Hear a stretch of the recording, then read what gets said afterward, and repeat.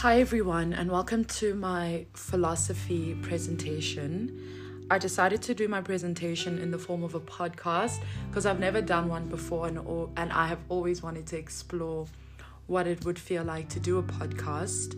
So the inspiration behind my topic was actually from a discussion question which was posed when we were studying horrors. So just to summarize the question, Professor Partridge asked if we can propose a third or fourth genre and show how that genre fit into the defining characteristics of the genre that make it horror, but neither classic nor realist. I don't know if that really made sense, but basically what I did was I proposed a new genre of horror, which is called psychological horrors. And the reason why I chose that was because psychological horrors take both classical and realist approaches and also add a twist to that. And the twist will be discussed later in this podcast. But the film that I chose to analyze is Parasite.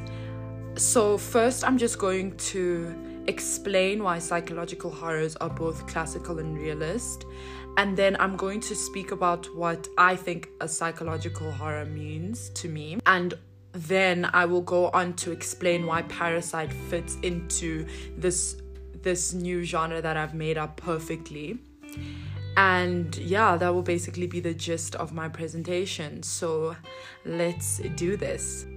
Carroll defines the main feature of classical horrors to be the theory of being art horrified by a monster.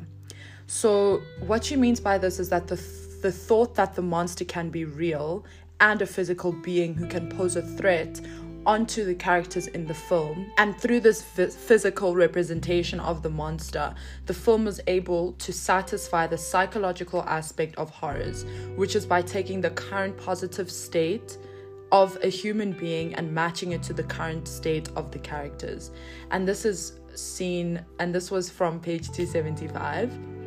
And by doing so, the viewer is able to feel the same amount of suspense and fear for the monster as the characters do. On the other hand, Freeland defines realist horror as a non-supernatural being, which represents life and violence, such as a murderer, kidnapper, or a serial killer.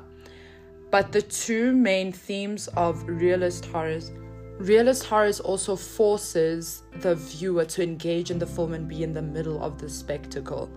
And I think defining what classical and realist horrors make it easier for me to introduce how a psychological horror is a different genre and does not necessarily fit into those two categories.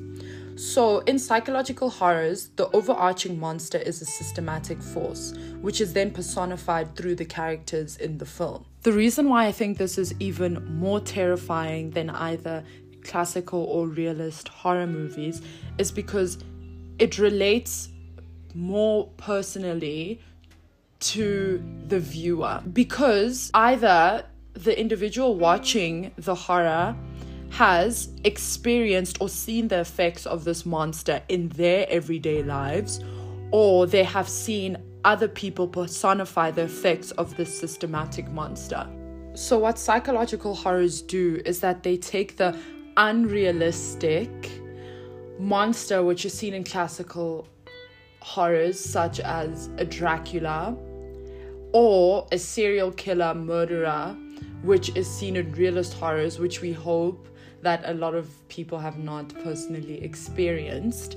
And they take that away and put a monster that everybody can relate to and everybody has seen. And I feel like Parasite was the perfect way of representing that systematic monster.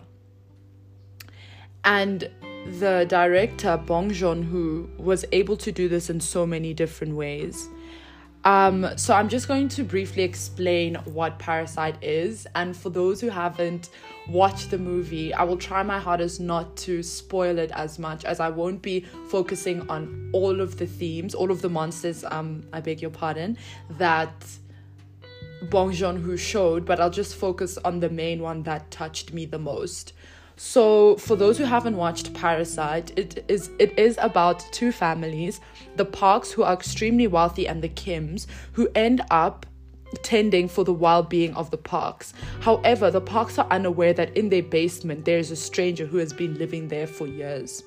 The parasites in the film are the Kims and the basement family, because they end up spending their livelihood tending for the Parks, and the Parks are also unable to recognize the importance of the Kims and the basement family until there's a huge twist at the end of the movie, which I will not explain. There are many monsters which have been explored in Parasite, but I have chosen to focus on the main one, which is class. Bong Joon-ho is able to depict the effects of class amazingly throughout the film. So for those who haven't watched Parasite, I am going to try my hardest not to spoil it, as I honestly do recommend that everybody watches this movie. But I won't be focusing on all of the monsters throughout the film. I have just chosen to focus on one main monster that touched me the most.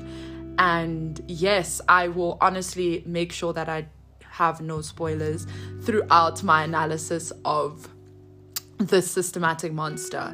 So for those who haven't watched Parasite, it is about two families, the Parks, who are extremely wealthy, and the Kims, who end up tending for the well-being of the Parks. However, the Parks are so consumed in their wealth that they are unable to see the effects that the Kims have on their family, and they are also unable to recognize that in their basement there's a stranger who has been living there for years. So the parasites in the film are the Kims and the basement family, because they depend on the well-being of the Parks. There are many monsters, as I mentioned, which have been explored in Parasite, but I've just chosen to focus on one that touched me the most, which is class. So Bong Joon-ho is able to depict the effects of class amazingly throughout the film. And for those who have watched the film, a very important aspect throughout the film are stairs. You see the individuals walking up and down stairs throughout the whole movie. However, one thing that, as a viewer, which I didn't realize until after the movie, that the stairs in itself is a representation of class. So what Bong Joon-ho does is that he always shows the Parks walking up the stairs, and the Kims are always walking down the stairs. The Kims are either walking from the Parks' house towards their house, which is downtown, which is also in a basement, or they show the Parks walking up the stairs in their leveled home, which is 3 floors, all the time. And even if the Kims and the Parks are depicted in the same frame, the Parks will always be in the front with the Kims following behind them. And the only time you see the Kims walking up the stairs is from the basement to the main house. And from there, other than that, they are mostly climbing downstairs. So what Bong Joon-ho did was that he picked a monster and showed the effects of this monster on everyday people. And he didn't do this by throwing it in our faces and being like, the class system is flawed, the class system is flawed. What he did was he showed that when you are rich, it's so much easier for you to walk up the stairs, for you to accumulate more wealth, because you already have access to such a large pool of network, of connections, as well as understanding financial literature and finance in general. Because with that understanding, you're able to accumulate more wealth. However, when you're poor, it's so much more difficult for you to become richer, because the saturation of wealth is already in the upper class, and the upper class are unable to aid the poor class to come to their level. And the way that they think they are doing that is by hiring people to work for them and giving them a wage, which definitely does help. But the only way that the poor are able to see the life of the rich is if they are invited into their house through employment and not through collaboration or through the access of resources. And even if the poor are able to climb the stairs from the basement to the first level, it's so much easier for them to go down to the basement than to go up to the second floor. Another aspect of psychological horrors which make it very personal is the aspect of comedy. So in psychological horrors, comedy is used as a way of relating to real life. And the reason why I say this is because in life, we tend to find humor in the most unusual places. And in psychological horrors, there's always an aspect of comedy. And as the viewer, which is very realistic, is you don't know if you're laughing because it's funny or you're laughing because the situation is so overwhelmingly intense. And the use of comedy in psychological horrors is seen in other psychological horrors such as Us, Get Out, and a movie on Netflix called The Platform, where there are such intense systematic aspects which are being explored. However, the directors always make sure to add humor to it because we can't be living in a state of overwhelming emotions all the time, because it does get very overwhelming as a viewer and as a human. So comedy is used as a way of chilling out in a very colloquial sense the viewer, bringing the viewer back to earth, still reminding them that they are watching this film about reality and it's still going, it's still ticking. Another important part of psychological horrors is the use of inspiration from classical and realist films. And in Parasite, Bong Joon-ho stated that he got inspiration from Kim Ki-young's 1960s film The Housemaid, which is also a classical horror. And another aspect of his inspiration came from Alfred Hitchcock's Psycho. Additionally, in a realist sense, there is a lot of violence and gruesomeness in psychological horrors as well, which play on the effects that the systematic monster can have on human relationships. Because this is a spoiler, I apologize. One of the fight scenes at the end of the film shows the Kims fighting against the basement family whilst the Parks are having a birthday party for their son.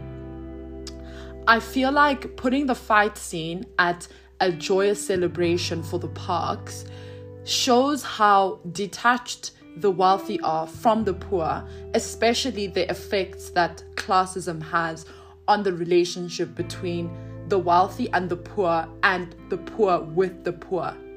So showing the basement family and the Kims fighting over which family will be the one that that the Parks take into their house illustrates how, firstly, saturated wealth is in our system, and secondly, how inherently violent poverty is. The poor don't have time to be looking at the rich and celebrating the rich's son's birthday in this sense, because they are fighting for their livelihood and they are willing to kill each other to survive. And I feel like Bong Joon-ho's decision to juxtapose the Park's son's birthday with the Kims fighting for their livelihood was the perfect way of showing the effects of this systematic monster on society. So yes, that is my presentation. I hope you guys enjoyed it, and I really hope that everybody watches Parasite. And if you want to watch any of the other psychological horrors that I mentioned in my podcast, I'll just state them now. There's Us by Jordan Peele, Get Out by Jordan Peele, and The Platform, which is by the director Galder Guztelu Urrutia, and it's a Spanish film. So yes, I wish you guys a very safe and amazing Thursday. Thank you again for listening to my podcast.